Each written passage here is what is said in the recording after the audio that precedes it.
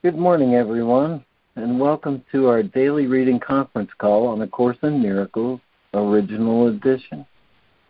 We read from the text of A Course in Miracles, Original Edition, which is published by our dear friends at the Course in Miracles Society.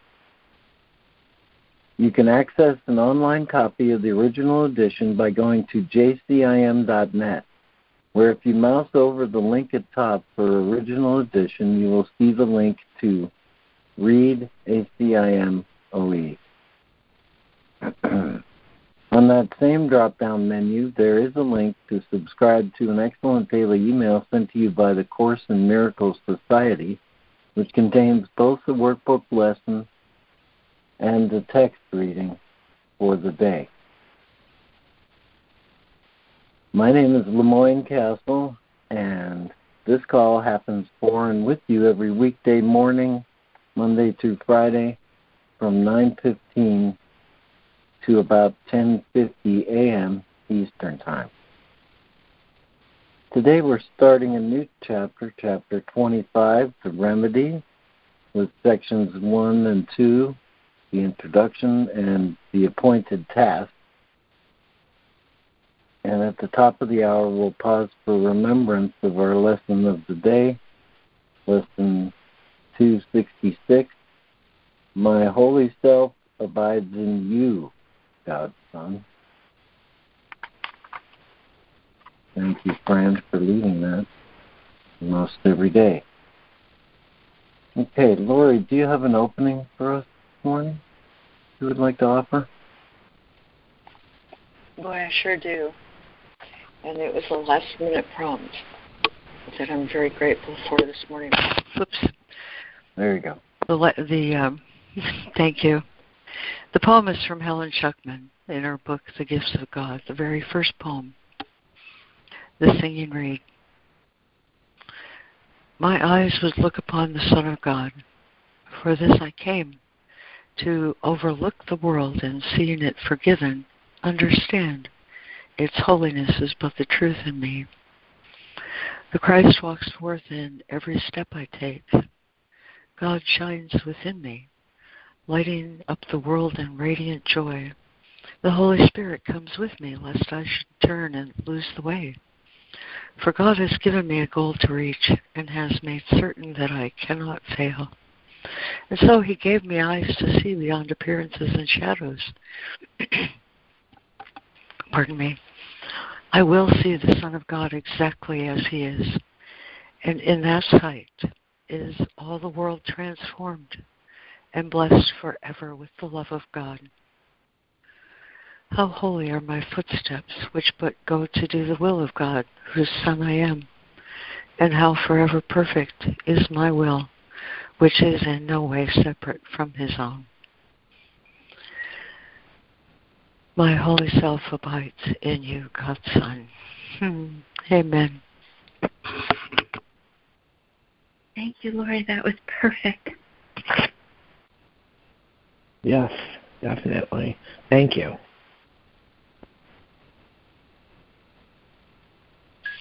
Oh, thank you. Thank you. Thank you, Lori. Okay, and with us in reading today, I have noted here Lori, Donna, Karen, Fran, and Micah. And listening, I have Diana, Harrison, Roz, and Ida. Is there anyone else who's joined the call? I'd like to say good morning. I'm Steve. Good morning, and I'm listening. Thank you. All right. Steve, welcome. Anyone else?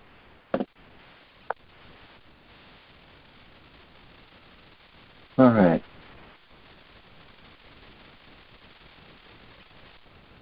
Okay, well, I'll get us started here with Chapter 25, The Remedy. Section 1, Introduction. The Christ in you inhabits not a body, yet he is in you. Thus, it must be that you are not within a body. What is within you cannot be outside, and it is certain that you cannot be apart from what is at the very center of your life. What gives you life cannot be housed in death, no more can you. Christ is within a frame of holiness whose only purpose is that he may be made manifest to those who know him not, that he may call to them to come to him and see him where they thought their bodies were. Then will their bodies melt away, that they may frame his holiness in them. Lori? Chapter 25, The Remedy. Introduction.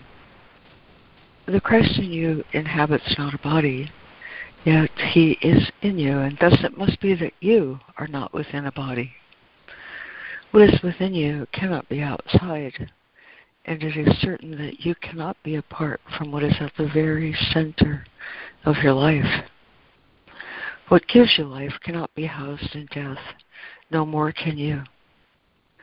Christ is within a frame of holiness whose only purpose is that he may be made manifest to those who know him not, that he may call to them and come to him and see him where they thought their bodies were. Then will their bodies melt away, that they may frame his holiness in them. 2. No one who carries Christ in him can fail to recognize him everywhere, except in bodies. As long as they believe they are in bodies where they think they are, he cannot be. And so they carry him unknowingly and do not make him manifest, and thus they do not recognize him where he is.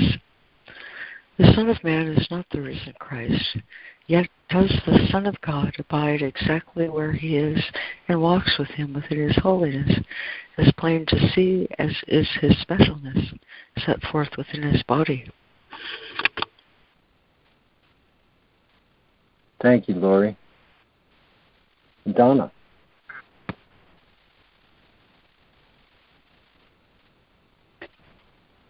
Two, no one who carries Christ in him can fail to recognize him everywhere, except in bodies. As long as they believe they are in bodies where they think they are, he cannot be. And so they carry him unknowingly and do not make him manifest, and thus they do not recognize him where he is. The Son of Man is not the risen Christ, yet does the Son of God abide exactly where he is and walks with him within his holiness, as plain to see as is his specialness set forth within his body. 3. The body needs no healing, but the mind that thinks it is a body is sick indeed.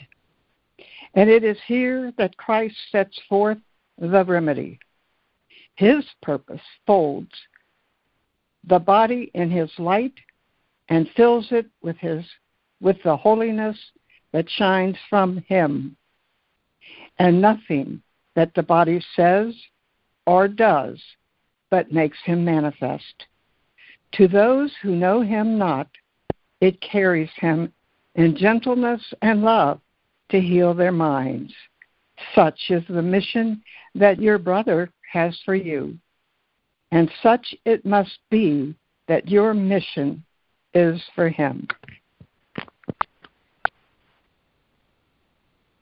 Thank you, Donna. And Karen, would you read 3 and then carry on with section title and 4? 3. The body needs no healing, but the mind that thinks it is a body is sick indeed. And it is here that Christ sets forth the remedy. His purpose folds the body in his light and fills it with the holiness that shines from him, and nothing that the body says or does but makes him manifest. To those who know him not, it carries him in gentleness and love to heal their minds. Such is the mission that your brother has for you, and such it must be that your mission is for him. Chapter 25, The Remedy, Section 2, The Appointed Task. 4. It cannot be that it is hard to do the task that Christ appointed you to do, since it is he who does it.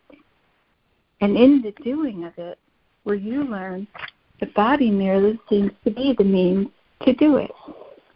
For the mind is his, and so it must be yours. His holiness directs the body through the mind at one with him. And you are manifest unto your holy brother as he to you.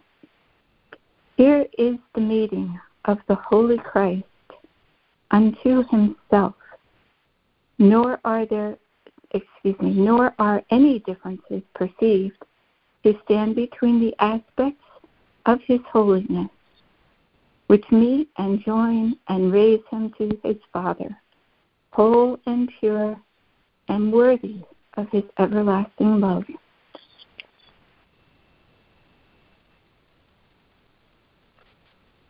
Thank you, Karen. And Fran. 2. The appointed task, paragraph 4. It cannot be that it is hard to do the task that Christ appointed you to do, since it is he who does it.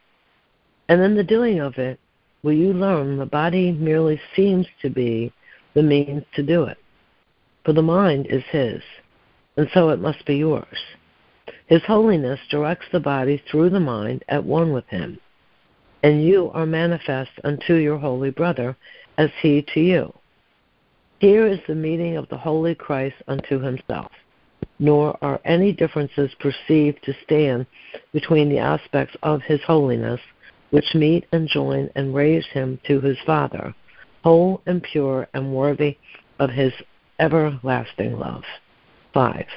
How can you manifest the Christ in you except you look on holiness and see him there?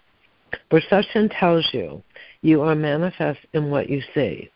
Behold the body, and you will believe that you are there. And every body that you look upon reminds you of yourself, your sinfulness, your evil, and above all, your death. And would you not despise the one who tells you this and seeks his death instead? The message and the messenger are one, and you must see your brother as yourself. Framed in his body, you will see your sinfulness within you stand condemned. Set in his holiness, the Christ in him proclaims himself as you. Thank you, Fran. And Micah? Okay. 5. How can you manifest the Christ in you except you look on holiness and see him there? Perception tells you you are manifest in what you see. Behold the body, and you will believe that you are there. And every body that you look upon reminds you of yourself, your sinfulness, your evil, and above all, your death. And would you not despise the one who tells you this and seek his death instead? The message and the messenger are one, and you must see your brother as yourself. Framed in his body, you will see your sinfulness, wherein you stand condemned. Set in his holiness, the Christ in him proclaims himself as you. Perception is a choice of what you want yourself to be, the world you want to live in, and the state in which you think your mind will be content and satisfied. It chooses where you think your safety lies, at your decision. It reveals yourself to you as you would have you be, and always is it faithful to your purpose, from which it never separates, nor gives the slightest witness unto anything. The purpose in your mind upholdeth not. Perception is a part of what it is your purpose to behold, for means and end are never separate. And thus you learn what seems to have a life apart, as none.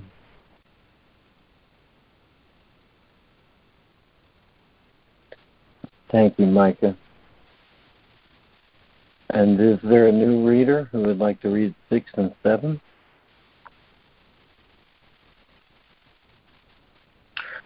Yeah, I will. Thank you, Ida. Thank you. You're welcome. 6. Perception is a choice of what you want yourself to be, the world you want to live in, and the state in which you think your mind will be content and satisfied. It chooses where you think your safety lies at your decision. It reveals yourself to you as you would have you be. and always is it faithful to your purpose, from which it never separates, nor gives the slightest witness unto anything. The purpose in your mind upholdeth not. Perception is a part of what it is your purpose to behold, for means and end are never separate. And thus you learn what seems to have a life apart has none. 7. You are the means for God, not separate nor with a life apart from His. His life is manifest in you who are His Son. Each aspect of Himself is framed in holiness and perfect purity, in love celestial and so complete it wishes only that it may release all that it looks upon unto itself. Its radiance shines through each body that it looks upon and brushes all its darkness into light, merely by looking past it to the light. The veil is lifted through its gentleness, and nothing hides the face of Christ from its beholders. And both of you stand there before Him now, to let Him draw aside the veil that seems to keep you separate and apart. Thank you. Thank you, Ida. And is there another new reader for paragraphs 7 and 8? I can do it. It's Jessica. Thank you, Jessica. Okay, 7. You are the means for God, not separate nor with a life apart from His. His life is manifest in you who are His Son. Each aspect of Himself is framed in holiness and perfect purity, in love celestial, and so complete it wishes only that it may release all that it looks upon unto itself. Its radiance shines through each body that it looks upon and brushes all its darkness into light merely by looking past it to the light.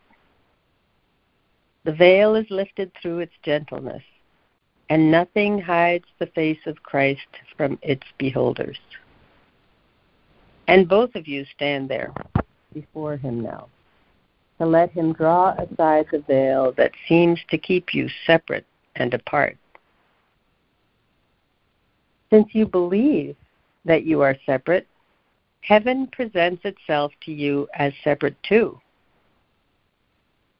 Not that it is the truth, but that the link that has been given you to join the truth may reach to you through what you understand.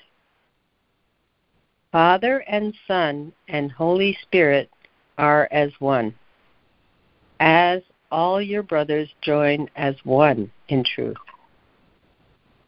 Christ and His Father never have been separate, and Christ abides within your understanding in the part of you that shares his Father's will.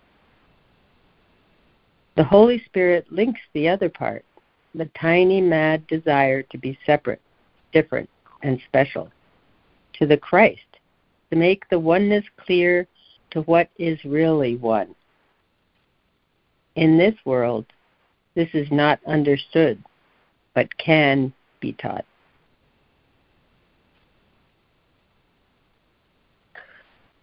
Thank you, Jessica. And is there another new reader for 8 and 9?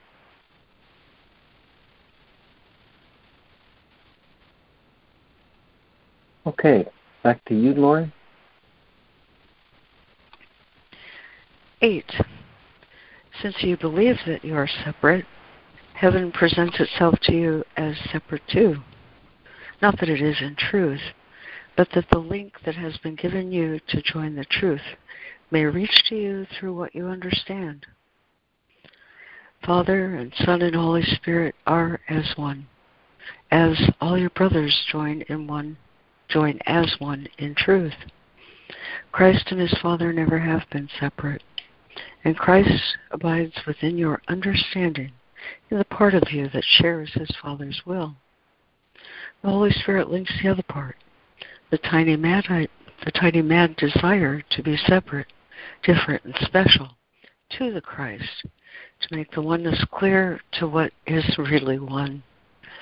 In this world, this is not understood, but can be taught. 9.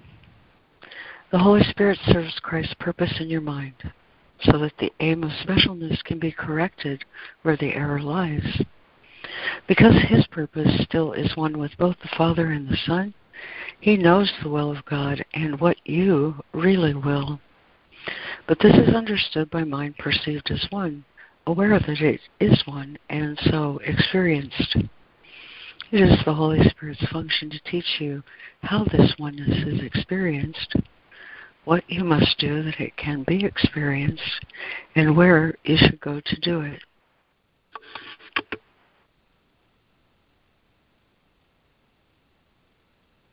Thank you, Laurie.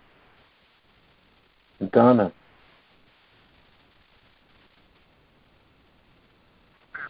9. The Holy Spirit serves Christ's purpose in your mind, so that the aim of the specialness can be corrected where the error lies, because his purpose still is one with both the Father and the Son. He knows the will of God and what you really will. But this is understood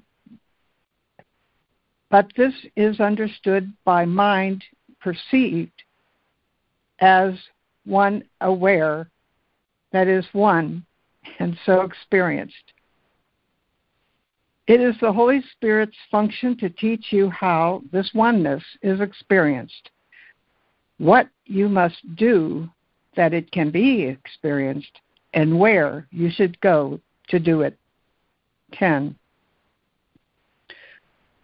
All this takes note of time and place as if they were discrete, for while you think that part of you is separate, the concept of a oneness joined as one is meaningless.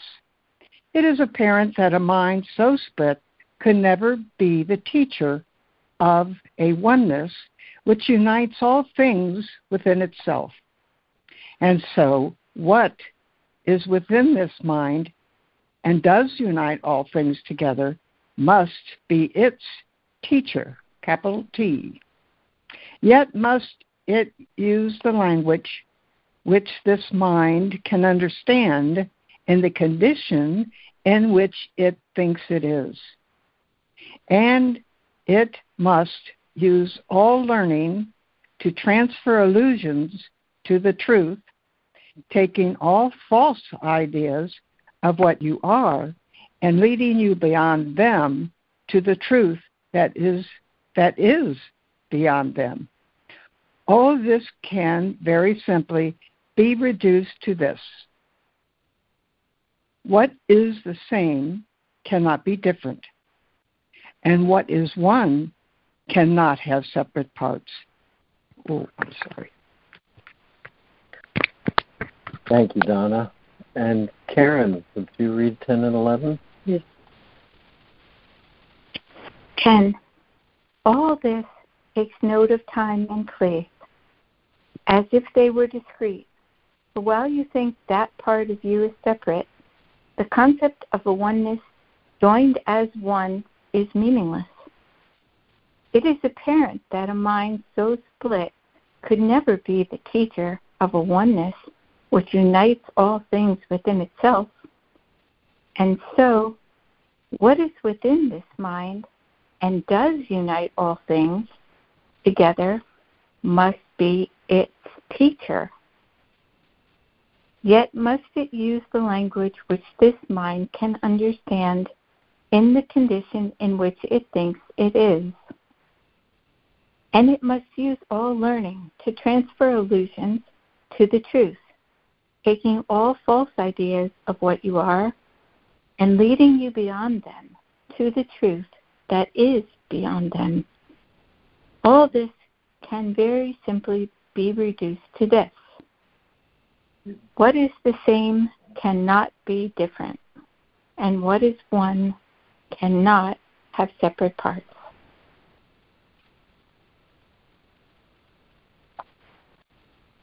Thank you, Karen. And Fran, would you summarize there with the last bit of 10 and 11?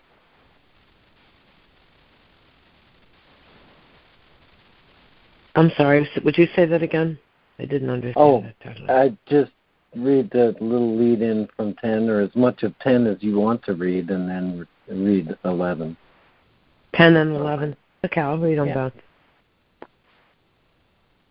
10. All this takes note of time and place as if they were discrete. But while you think that part of you is separate, the concept of a oneness joined as one is meaningless.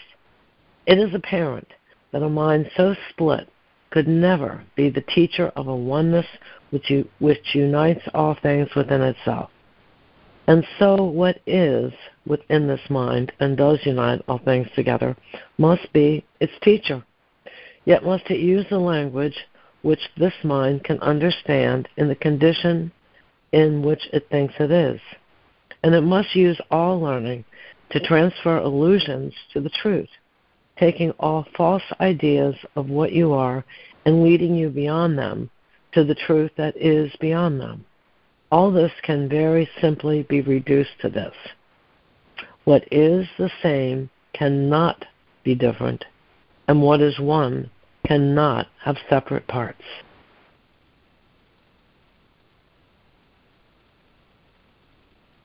Thank you, Fran.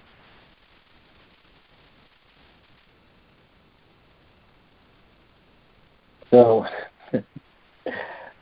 okay, there is the summary. What is the same cannot be different, and what is one cannot have separate parts. I'll try to recap this without reading it entirely. Okay, so we've started chapter 25, the remedy. In the introduction,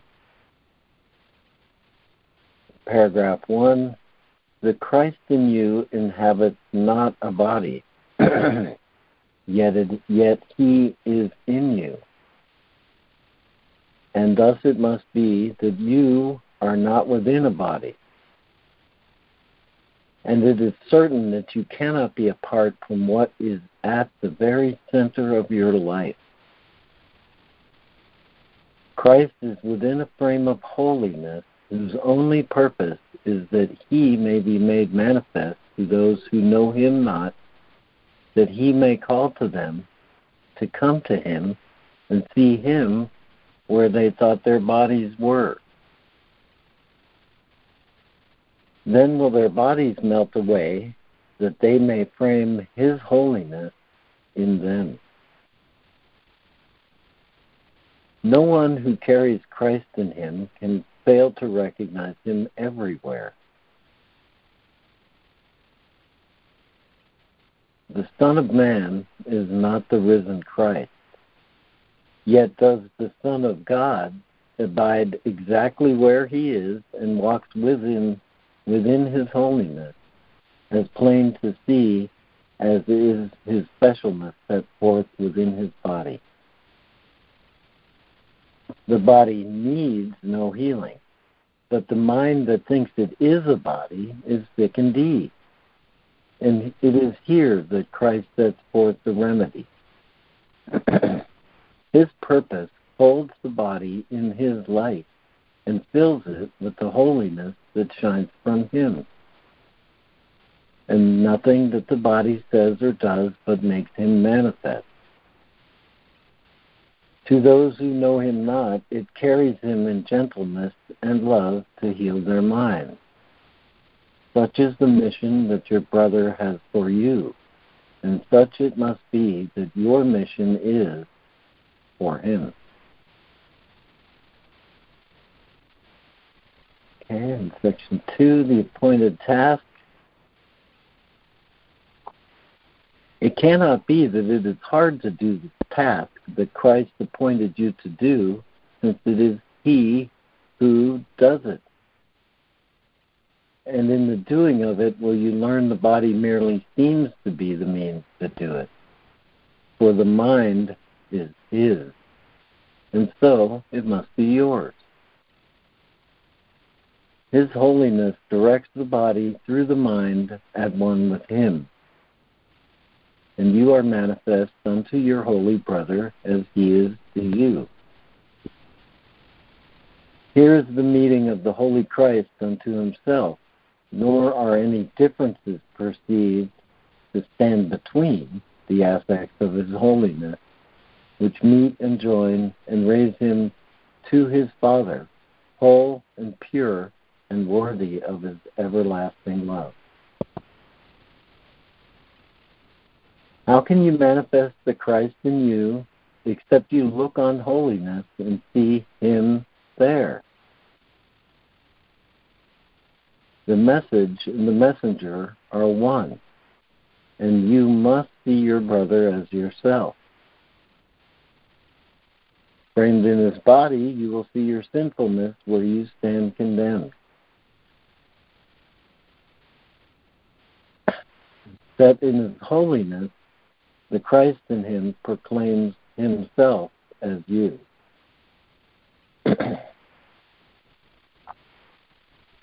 Perception is a choice of what you want yourself to be, the world you want to live in, and the state in which you think your mind will be content and satisfied. It chooses where you think your safety lies at your decision. It reveals yourself to you as you would have you be. Creator that you are. It is always faithful to your purpose, from which it never separates, nor gives the slightest witness unto anything the purpose in your mind upholdeth not. Perception is part of what it is your purpose to behold, for means and end are never separate. And thus you learn what seems to have a life apart has none. No life apart. You are the means for God, not separate nor with a life apart from it. His life is manifest in you who are his son. Each aspect of himself is framed in holiness and perfect purity, in love celestial, and so complete it wishes only that it may release all that it looks upon unto itself. Its radiance shines through each body that it looks upon and brushes all its darkness into light merely by looking past it to the light. The veil is lifted through its gentleness, and nothing hides the face of Christ from its beholder. And both of you stand there before him now to let him draw aside the veil that seems to keep you separate and apart. Since you believe that you are separate, heaven presents itself to you as separate too. Not that it isn't truth, but that the link that has been given you to join the truth may reach to you through what you understand. Father and Son and Holy Spirit are as one, as all your brothers join as one in truth. Christ and his Father never have been separate, and Christ abides within your understanding in the part of you that shares his Father's will.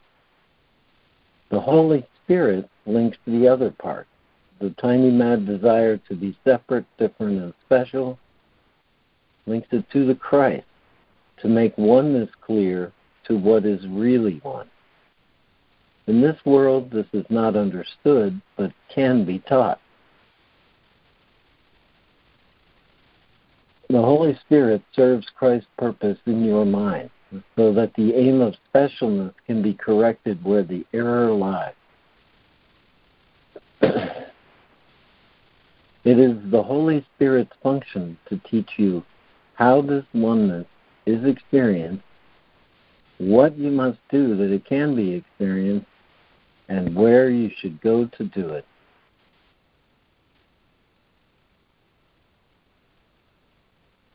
All of this takes note of time and place as if they were discrete. For while you think that part of you is separate, the concept of a oneness joined as one is meaningless. It is apparent that a mind so split could never be the teacher of a oneness which unites all things within itself. And so what is within this mind and does unite all things together must be its teacher. Yet must the teacher use the language which this mind can understand in the condition in which it thinks it is. And the Holy Spirit must use all learning to transfer illusions to the truth, taking all false ideas of what you are and leading you beyond them to the truth that is beyond them. Well, that was very beautiful and clear, but it can be summarized to this.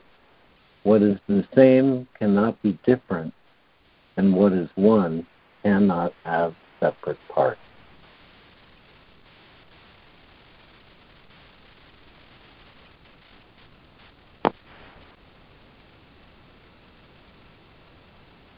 Thank you, Lemoyne. Thank you, Lemoyne. Thank you, Lemoyne. You are welcome. Thanks, Lemoyne. That was nice. Yeah, good summary.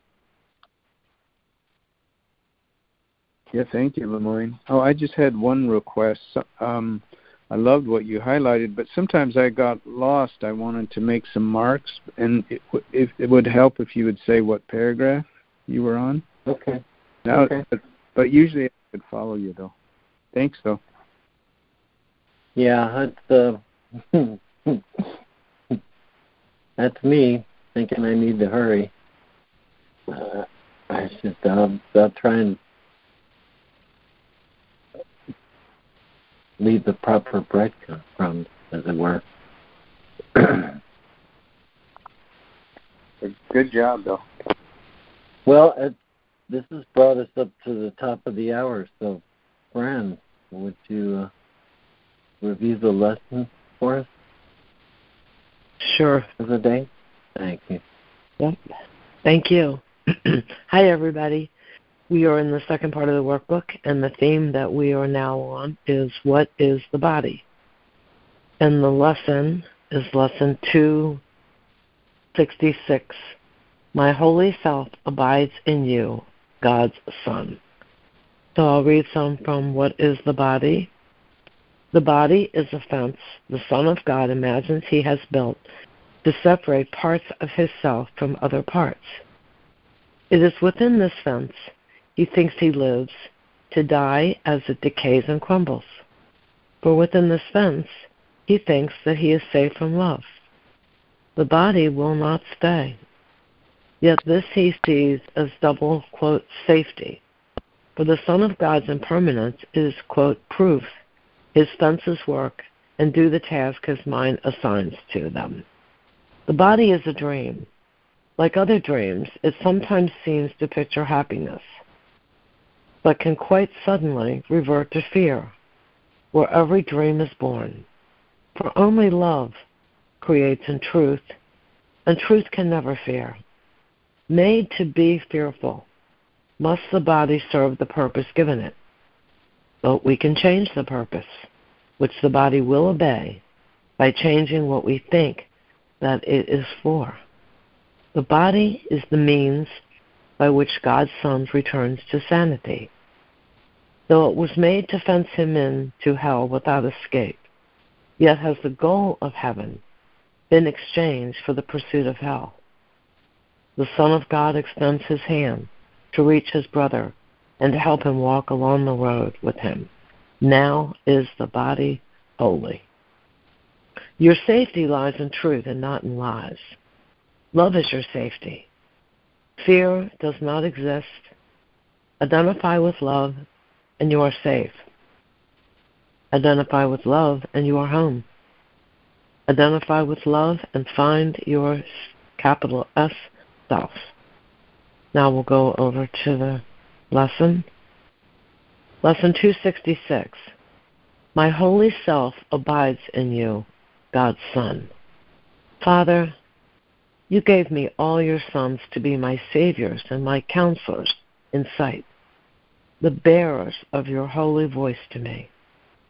In them are you reflected, and in them does Christ look back upon me from myself. Let not your Son forget your holy name. Let not your Son forget his holy source. Let not your Son forget your name is his. This day we enter into paradise, calling upon God's name and on our own, acknowledging ourselves in each of us, united in the holy love of God. How many Saviors God has given us, and how can we lose the way to him when he has filled the world with those who point to him and given us the sight to look on them? We'll take a moment and reflect on this. Lesson 266, my holy self abides in you, God's Son.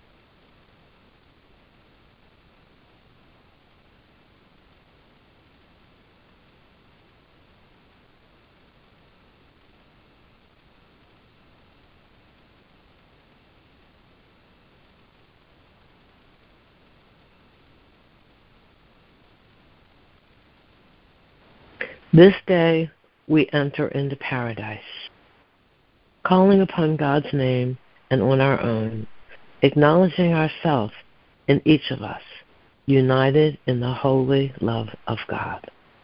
Lesson 266, my holy self abides in you, God's Son. Amen.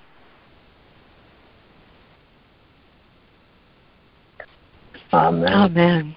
Thank you, Fran. Thank you, Fran. Welcome.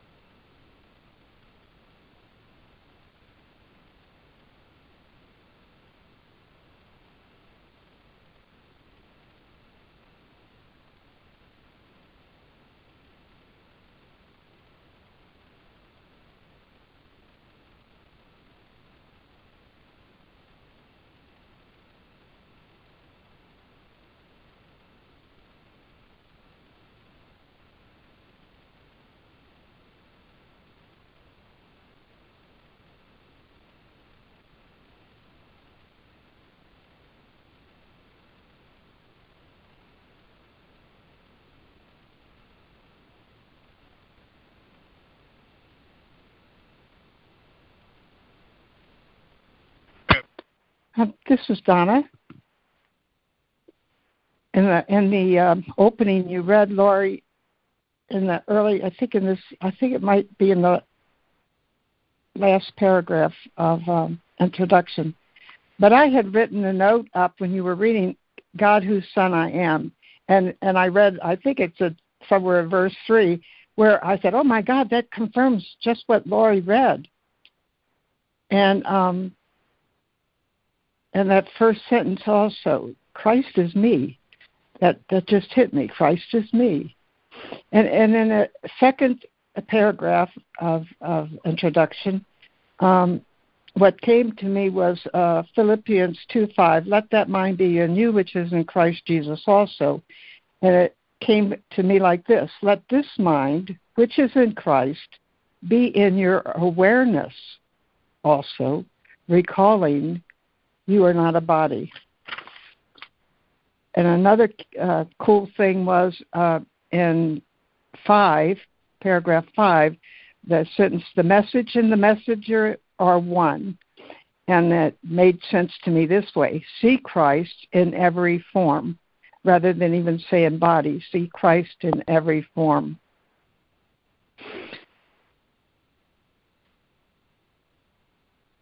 And I think there was one more I think was worth.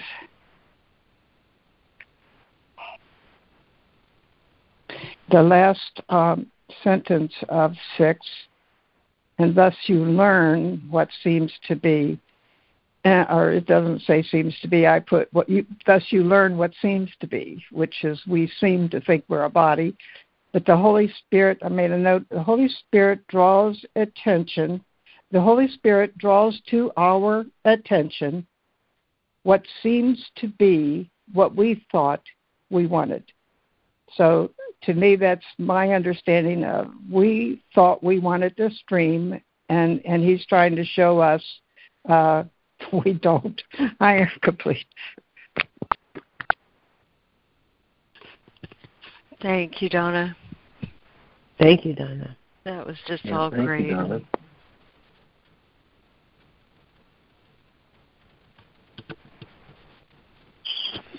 This is Micah.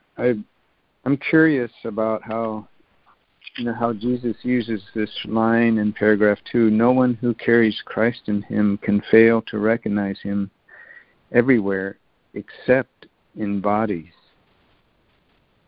And it's really a powerful statement. And it's because he knows, again, that he knows the transformation in our perception is going to occur. He highlights that here in paragraph 3. Christ's purpose folds the body in his light and fills it with the holiness that shines from him. And nothing that the body says or does but makes him manifest. And then he highlights the beauty of the body here as it's seen through this other lens. Its radiance shines through each body that it looks upon. Let's see. Hold on just a second. Its radiance shines through each body that it looks upon and brushes all its darkness into light, merely by looking past it to the light. The veil is lifted through its gentleness, and nothing hides the face of Christ from its beholder. And in the lesson, it was highlighted that Fran just read, the Son of God extends his hand to reach his brother and to help him walk along the road with him. Now is the body holy. Now it serves to heal the mind that it was made to kill. And so the body has become repurposed, but it's a critical movement. This first line in paragraph 2, no one who carries Christ in him can fail to recognize him everywhere except in bodies. Because he's trying to lift my awareness out of body identification and to get a glimpse of what this shared consciousness is of the Christ, of the sameness.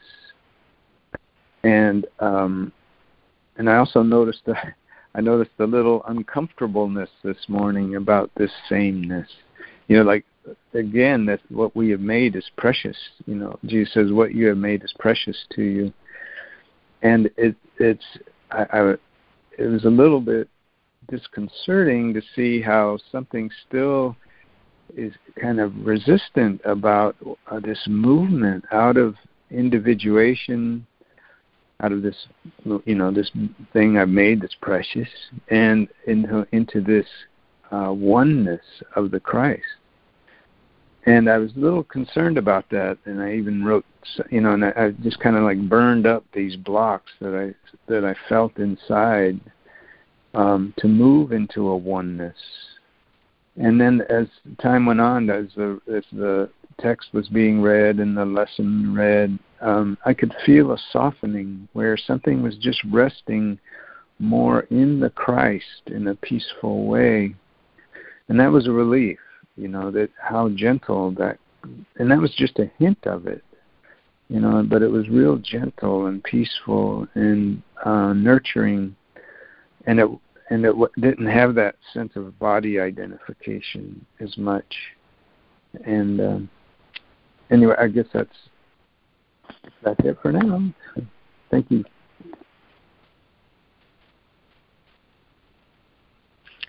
That was very lifting, Micah. Thank you.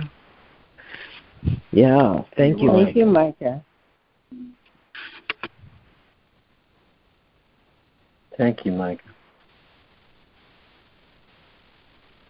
You bet. This is Jessica. This is this might not be so uplifting because I'm focusing on in paragraph 5 where he says, behold the body and you will believe that you are there, and every body that you look upon reminds you of yourself, your sinfulness, your evil, and above all, your death. And would you not despise the one who tells you this and seek his death instead? And it's, it's very stark the way he's saying it, but I recognize something there that is familiar to me. And it's something that is sort of unconscious most of the time, or has been, and it's not anymore. And when I'm aware of it, then I know that I'm looking at bodies and thinking that that's who people are and that's who I am. Because there is this fascination, I will call it. Our people in our culture would be comfortable with the term fascination of death and murder. Certainly the culture is pretty obsessed with it. And I wonder why. He's telling us why. And then at the end, that sentence at the end about all this can be very simply reduced to this: what is the same cannot be different. So everybody I look upon is not different from anybody else or me. And what is one cannot have separate parts. So they're not different, and they are one with me. And, again, our culture encourages us. I mean, we're always taught to look for what differentiates things. Like preschool, kindergarten. One of these things is not like the other. Like, pick out the one that's different and put it in this pile. And these are the big ones, and those are the small ones. And these are,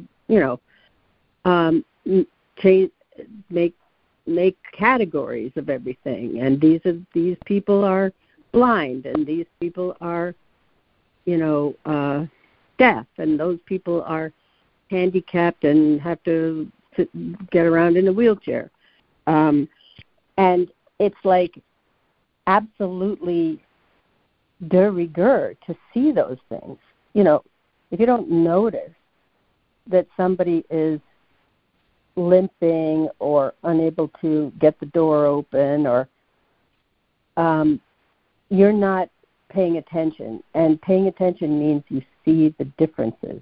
You see that this one is scowling, and that means that they're dangerous or they're, to be avoided or something like that.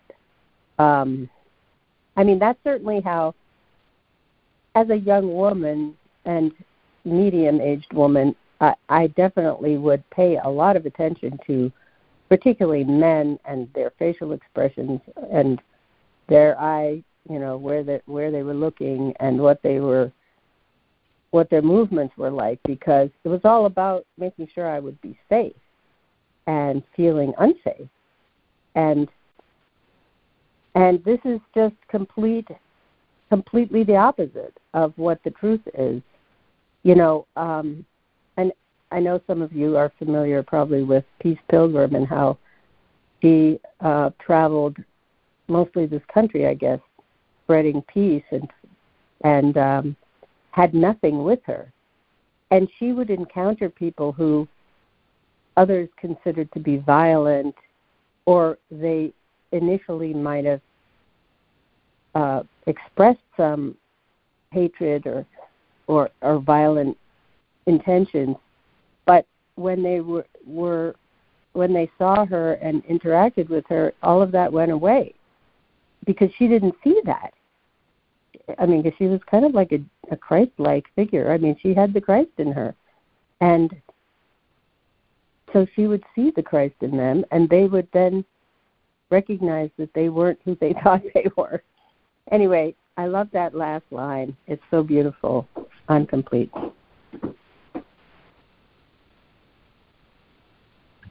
Thank you. Thank you, Jessica. Thank you, Jessica. Thank you, Jessica.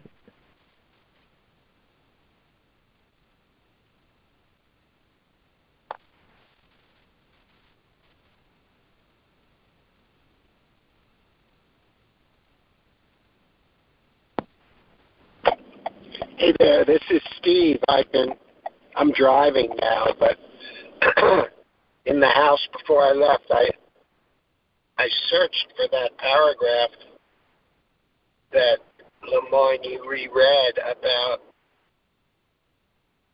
right before the lifting of the gentle lifting of the veil, is that we can in our lives sweep away the darkness by looking past it to the light. And for me, that can practically be done whenever I find myself in a disturbing judgment of another human being. I'm instructed practically to go from my mind and the head and just look past my thoughts and just go into my heart where the oneness is with whatever that person is in my judgment expressing. So it's a very practical thing, is to look to the light. That's how I brush away the darkness. I don't engage in the darkness. And it's a choice. And it's a wonderful way to live in peace and healing. I'm complete.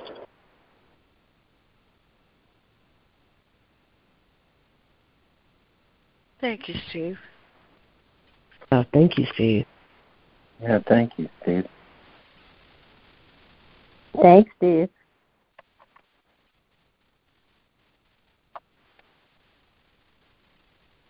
Good stuff, Steve.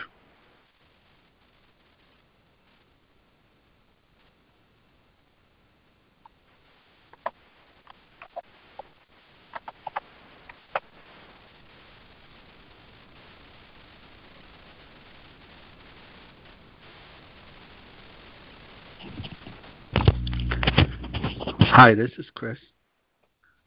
Can you hear me through this headset? Yeah, sounds great. Very well. Oh, good. Yeah. I really enjoyed what Steve was saying, to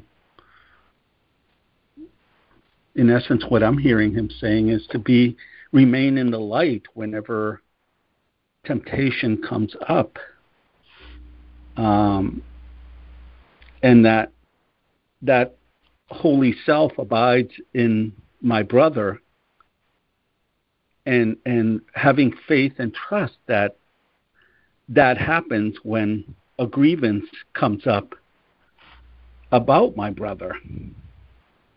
And this was a very interesting way that presented itself within me. Yesterday I was putting up Venetian blinds in my window, and as I was putting up Venetian blinds, one of the screws that I was using fell to the floor, slipping from that in the wall, and then my screwdriver fell. And one of the things that I noticed was an upset, a frustration. And what the neat thing was that I was witnessing that. And I knew this was about me from the past. And that I was witnessing that harsh feeling that was coming up for me. And I knew that was something from the past, because the screw is falling and the screwdriver fell. And that's what gravity does. If you don't hold on to things, it just goes down. But why am I witnessing what I'm feeling right now? And what was happening within me is that was triggering or bringing up that feeling. And as I witnessed that, I wanted to move past that or stay in the moment and allow that to pass. But a memory came up for me also. And that memory was when I used to help a loved one in my family put together something, fix something, and that loved one would feel frustrated towards me for not doing it exactly as he wanted it to.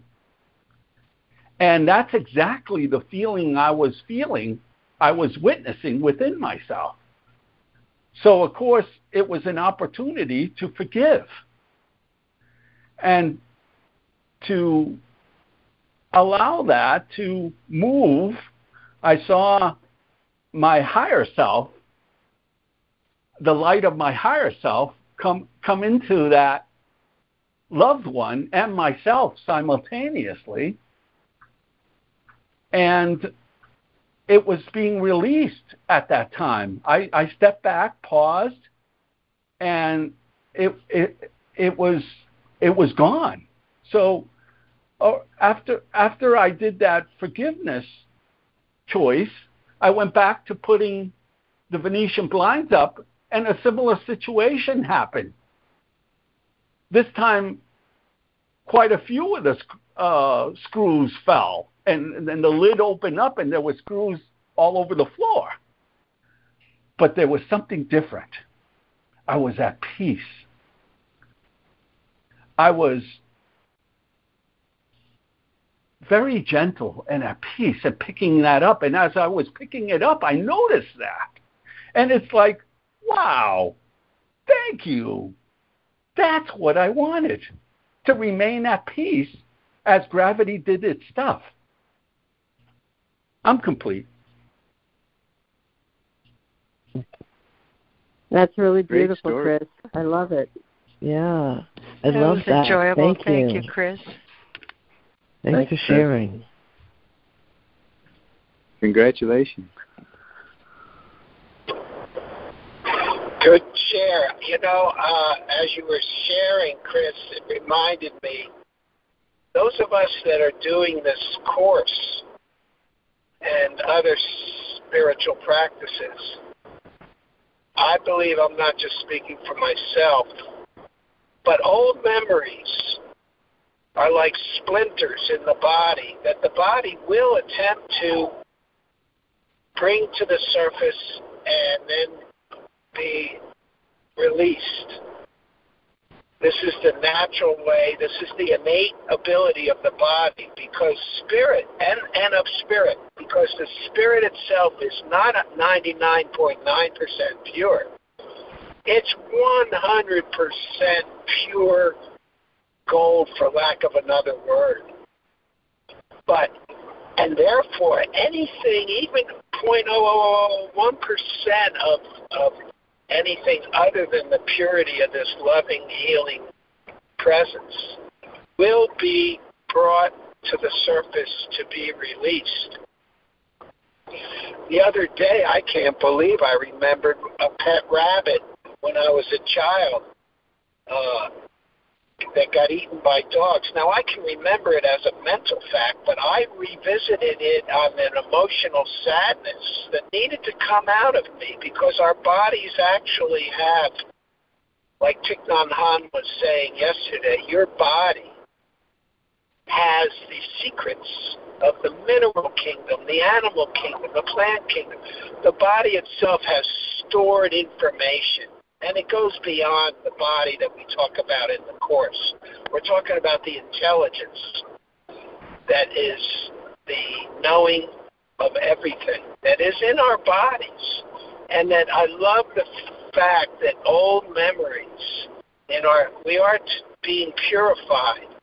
And rather than stuff them down, we are relaxing and letting them come up and out, because spirit wants to be 100% purely expressed, and it's happening in all of us, and I'm complete.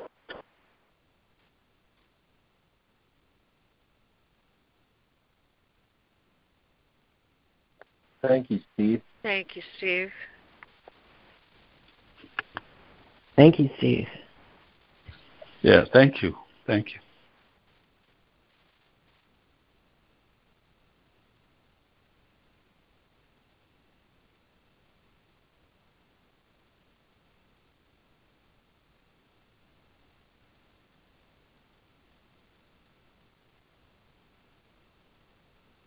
Yeah, this is Lemoyne. I want to pair that with something from A Course of Love, Steve, that says, all sickness is rejected feeling. And, I think the feelings are like thoughts in a way that they don't leave their source. So when we have a feeling and reject it, and we manage to put it out of mind, it doesn't really go anywhere except out of our awareness. And so I know this has been a problem for me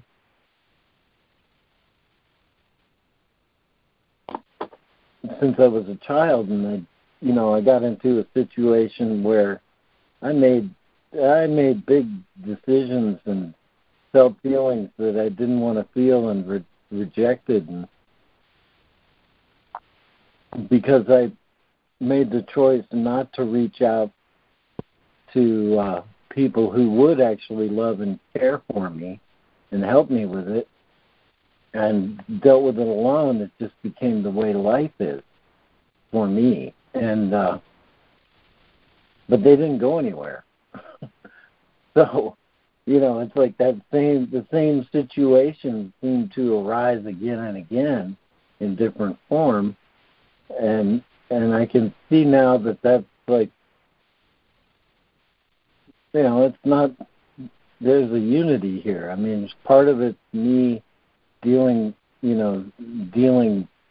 with these feelings by not dealing with them, and they're just trying to get in, the trial is a lesson not yet learned. I'm just continually being in a place where those feelings needed to be brought up and allowed to pass through and accepted as entirely appropriate at the time, or maybe not entirely, but completely understandable from the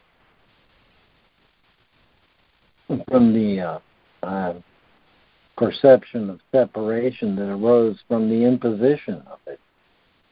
And imposition of separation. And so, I think it's this thing where we think we reject them, but they don't go anywhere. And some of them end up lodged in the body. It's not the body's fault. It's that we're trying to hide them. And we think we're a body and alone, then we reject them. They don't go anywhere. They get held somewhere in the subconscious and imposed on our image of what we think we are. So that was great, Steve, what you said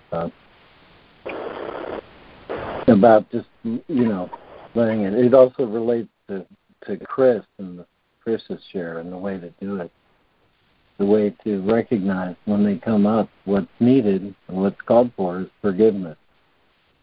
I think that Laura, you can correct me, but I think forgiveness is one of the elements by which our specialness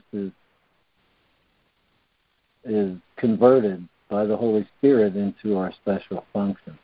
And I'm going to stop there. Thank you, Steve. Thank you, Lemoyne.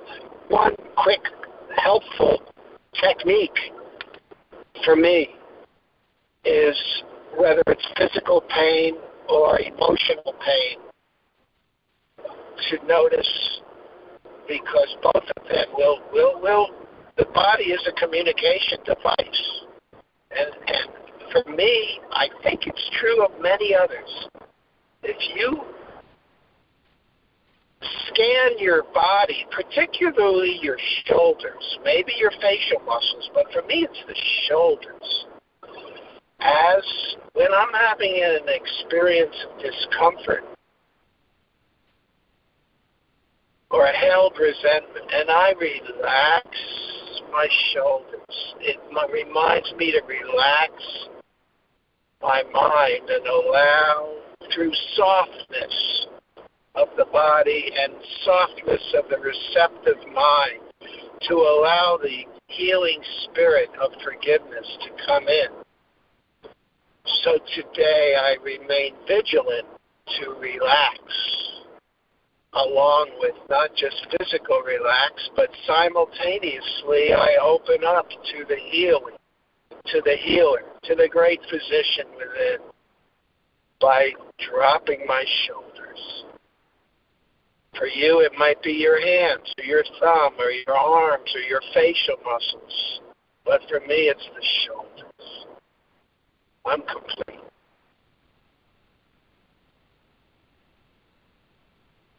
Thank you, Steve. Yeah, thank you, Steve. Very practical. Thank you, Steve. Thank you, Steve.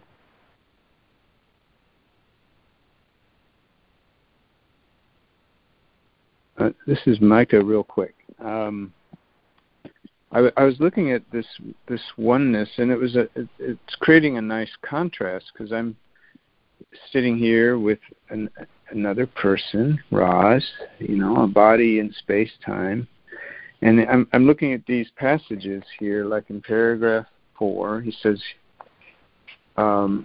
"Here is the meeting of the Holy Christ unto himself, nor are any difference perceived to stand between the aspects of his holiness." And then further on in 5 he says, "Set in your brother's holiness, the Christ in him proclaims himself as you."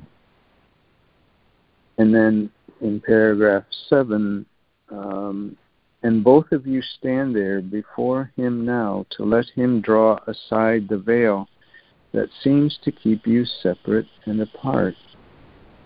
And then 8, Father and Son and Holy Spirit are as one, as all your brothers join as one in truth. And then in 9 he says, it is the Holy Spirit's function to teach you how this oneness is experienced, what you must do that it can be experienced, and where you should go to do it. And then in the last paragraph, a oneness joined as one, and later on, a oneness which unites all things within itself. And I'm looking at this time-space experience.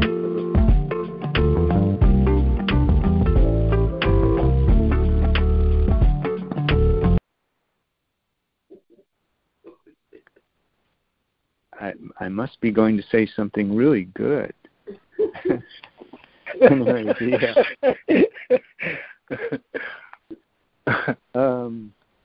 Anyway, carry on. So I'm looking at this experience in space-time of what it seems like two separate bodies sitting here, the feeling of a mica, and here's this invitation to move into a oneness, and how real that is, this oneness, how real it is. And anyway, it's a startling section we were reading, and I'm done. Thanks.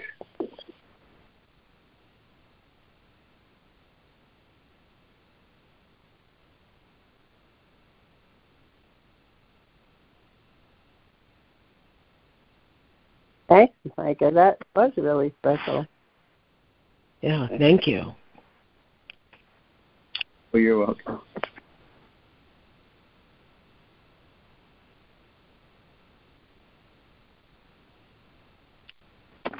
Hey, Fran, Roz and I were just looking at your picture on Facebook. Oh, really? Which one is that? It's the one where you looks like you're with your two children, and your husband. Oh, my old one. Your husband does.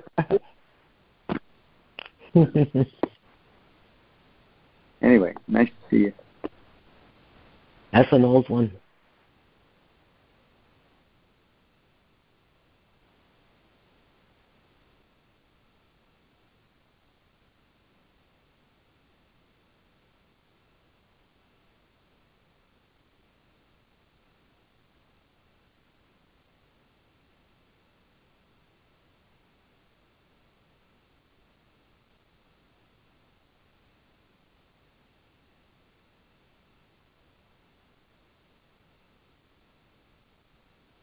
This is Donna.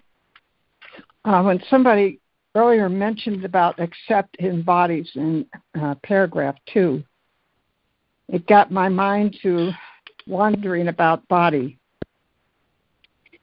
And so I thought, body. So body is actually, and I think we read this sort of, body is a wish, a want, a thought. And it's referred to as the veil in today's reading. Now, the body has a mind and it has eyes. The mind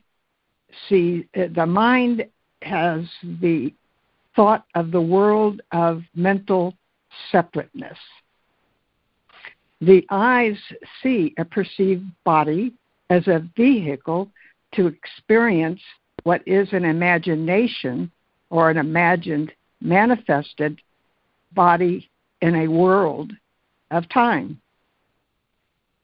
The Holy Spirit uses this misperception by kindly awaken the ever-present Christ consciousness, giving in each Christ consciousness a unique way to become omni-aware of who we are. And the Christ, the Holy Spirit uses the body, and he sees, and we learn to see. We see what we see as a body. We then begin to see as a vehicle of spirit and truth, which is actually what the Holy Spirit is. The only way we can worship God is through spirit and truth. And then we begin to learn, because the Holy Spirit is teaching us, to let this begin to unfold. And as we begin to realize, well, because the body is so confusing, except in the body, and you get caught up in, well, I'm in a body. How can I do anything or be anything or look at that out there? That's a body out there. Well, how can I see that as Christ? But that is true seeing, and that's the purpose, sole purpose of the Holy Spirit, to see Christ everywhere. So we begin to become very alert by the Holy Spirit's teaching, each of us uniquely, to see thoughts and pictures of the invalid perceptions. And we shift our attention to a waking prayer or confession or mantra, to some saying that the Holy Spirit, or some method the Holy Spirit has given to each one of us to begin to know what really is. And in paragraph 7, the face of Christ was mentioned. And so right where we see what we perceive as a body, and we call a human being, and we may see a face or not make it out, but we know that's the face of Christ, because that perhaps is one of the ways the Holy Spirit is beginning to make you know that's the face of Christ. There's only the mind of Christ behind that face, and that's what I'm leading you to awaken and to see. So each one of us have a prayer. I do have a prayer, and this is how I look at everyone who used to be an enemy to me, everyone who I used to make past judgment on. And from first, I start with myself, because I'm still judging myself. And I simply say about myself, and then anyone else I happen to see or come to mind, I am a place where God's presence reveals itself as omniactive love intelligence. And I've mentioned that. I picked up from metapsychiatry, Dr. Hora, who was a psychiatrist at Columbia and had a private practice. To give him credit where credit is due, I am complete. I love that prayer, Donna. Thanks, Donna. Yeah, and could be, I understand you wanted to give the reference. Could you just give us the prayer now that you've given the reference? I am the place where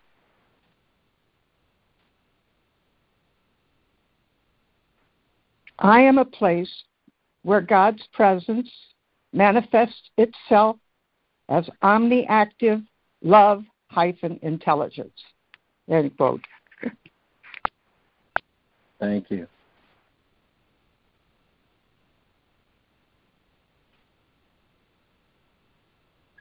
That was great.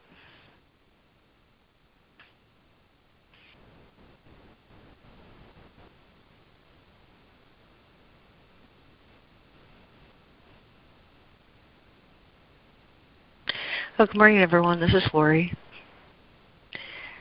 And, I love the way he rolls right out of the gate in this section, the remedy, with a real clear explanation of what life is. I'm recalling that life is of the mind and only in the mind, and all life is God, because the living God created only life. His life is what you are, and you are what his life is. Remember all those quotes? And in this reading, he wants me to know that the body cannot contain what life is. And if you've ever looked into a casket, you know immediately that life is not there. Life is of the mind. And the mind that serves the spirit knows exactly what it is and what truth is. Because that's the function of spirit. He said early in this work that the separation was not an act. It was a failure in communication. I forgot that my mind, created by God, is always linked to God. Because that's how I was created. As an aspect of himself, he calls capital S self. He also calls Christ. He gave me all my knowledge saved for me in the form of the Holy Spirit that links that little tiny part of my mind that forgot with all the rest that still knows and remembers that life is as holy as the holiness that gave it life. That's a quote. In this reading, two words stand out for me. One is experience, and the other one is manifest. God wishes to manifest life as love, because God is love. And that wish to manifest life is what life is. All life is reflected from the mind of God. All life is.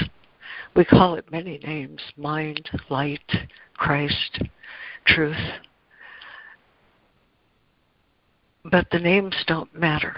What matters is how I experience it. And I can only experience it as I share it. That's a fact.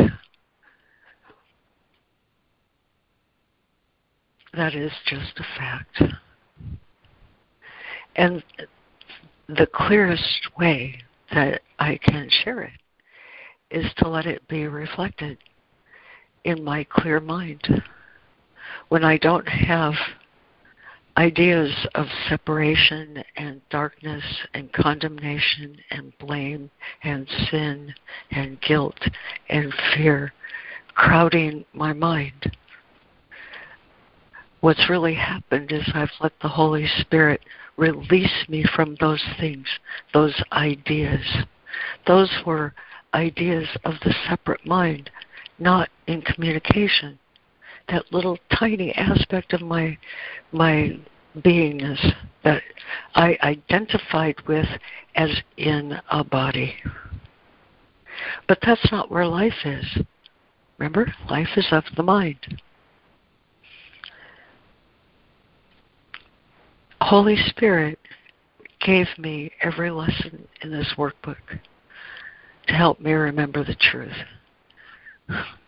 Every lesson is a lesson straight from Holy Spirit to the truth in my mind that remembers.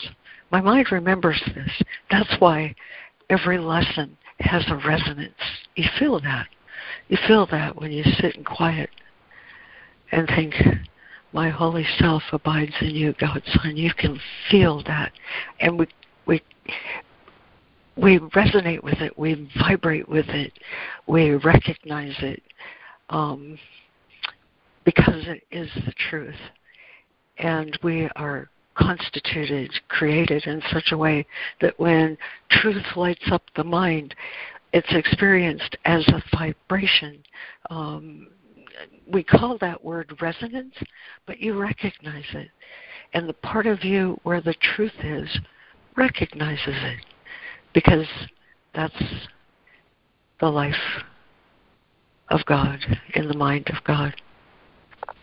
Life is of the mind and in the mind. And the only way I can share it is by manifesting it. He says you look in before you look out. And this is where we get confused.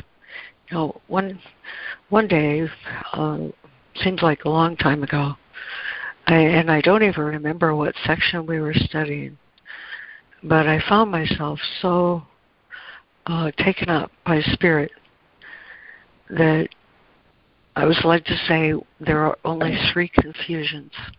The confusion of inside and outside. And that confusion relates to identifying with the body. When I no longer identify with this thing that has no life without me, it has no life without me. I know that because I've seen that. Life is not in the body.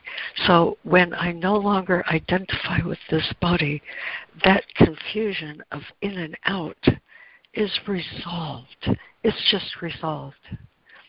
I think I'm seeing from within, and he calls that perception. But perception is not a whole picture when I rely on the body's eyes, because I'm using a brain, and a brain can't see. He says that. A brain can't see. It's just a translator, and it translates according to what I want. That's a fact.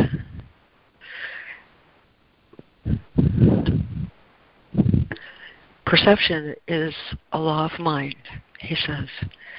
You see what you believe is there, and you believe it's there because you want it there. When I get clear on I want the truth and only the truth, what happens is those things that are not the truth, sin, guilt, fear, condemnation, bodies, separation, all of that's just lifted from my mind. He calls that the atonement. My errors are corrected.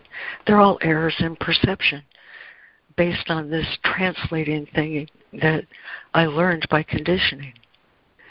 I allow that to be lifted, and that's the service that the Holy Spirit does for me when my mind is aligned with Spirit.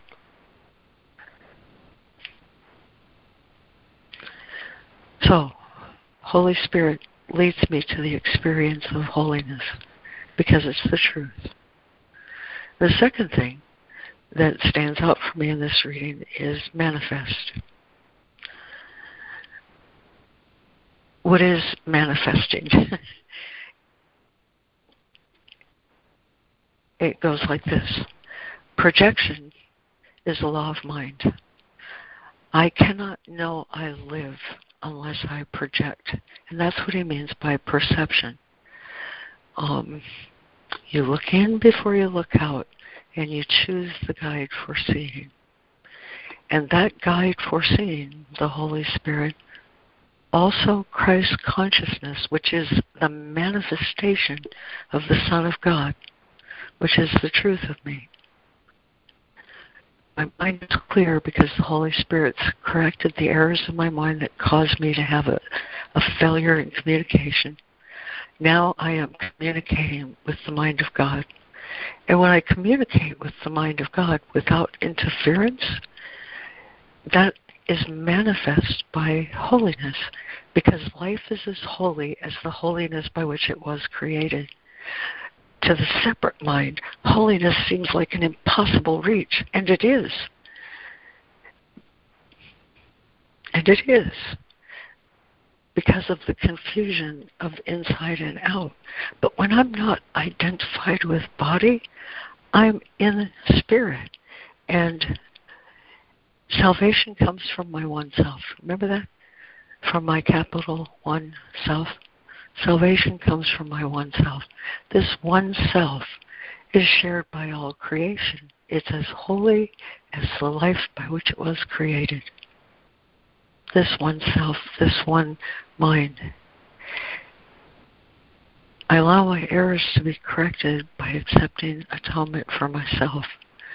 And when I accept atonement for myself, I'm lifted out of bodily identification to the self, the capital S self of God, His one creation, His Son. And that experience will manifest itself as the will of God. And now I understand what he means by means and end are one. God is first cause. Cause and effect are one. There is no other cause for life but God. And if means, I'm the means for God, is one, then I am an effect of God. I am the love of God. And when my mind is clear, that truth will manifest itself just exactly like he says. Christ folds the body into himself and weaves the frame of holiness. And the glorious thing about all this, the most glorious thing about all this is when I remain in communication with the mind of God, I'm led to have experiences that prove this to me. And it proves it to me over and over and over again by the light I see around me. It's as if, to me, it is as if I've raised an umbrella. And underneath that umbrella, everything that's exactly like me is contained and is holy. And it's all because I don't let illusion crowd my mind through the grace of the Holy Spirit. He says, to do the will of God. Let me get this quote exactly right. I have it here. To fulfill the will of God perfectly is the only joy and peace that can be fully known, because it is the only function that can be fully experienced. When I'm allowing Christ's light consciousness to manifest through me, I am fulfilling the will of God. And that is the only joy and peace that can be fully known, and I can confirm it from a long, dark spell without it. It is the only function that can be fully experienced. And when this is accomplished, there is no other experience. This experience is love. Love is how means and end are one. Love is how the will of God is fulfilled. Love is why cause and effect are one. Love is why giving and receiving are one in truth. Love is the singularity that unites all of God's creation in his own mind. When I give my mind to love, Christ does the rest. And the Holy Spirit will always bring that to me. He always does. Every time I say I don't know, I'm giving him that space for truth to manifest. And when truth is manifest, I'm happy. And people around me are happy. And it just seems like happiness is all that's going on. My function and my happiness are one. To fulfill the will of God is just to allow the love of God love through me. In the words of that beautiful poem.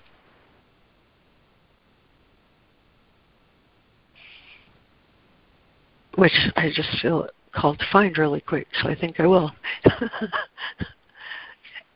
Maybe, oh yeah, gee whiz, look at the time. I can find it really, really fast.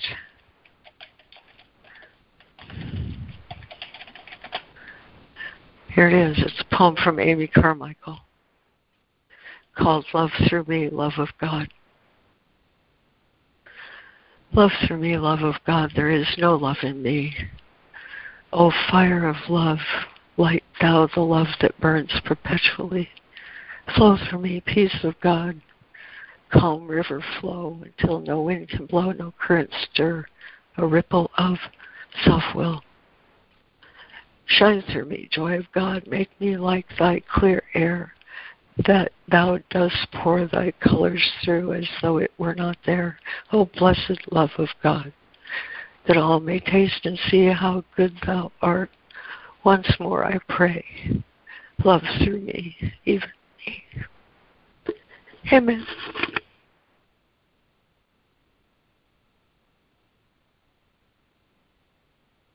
Amen.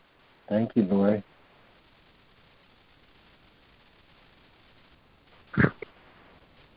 Oh, Christ, thank you, Lori. thank you. Lori, thank you.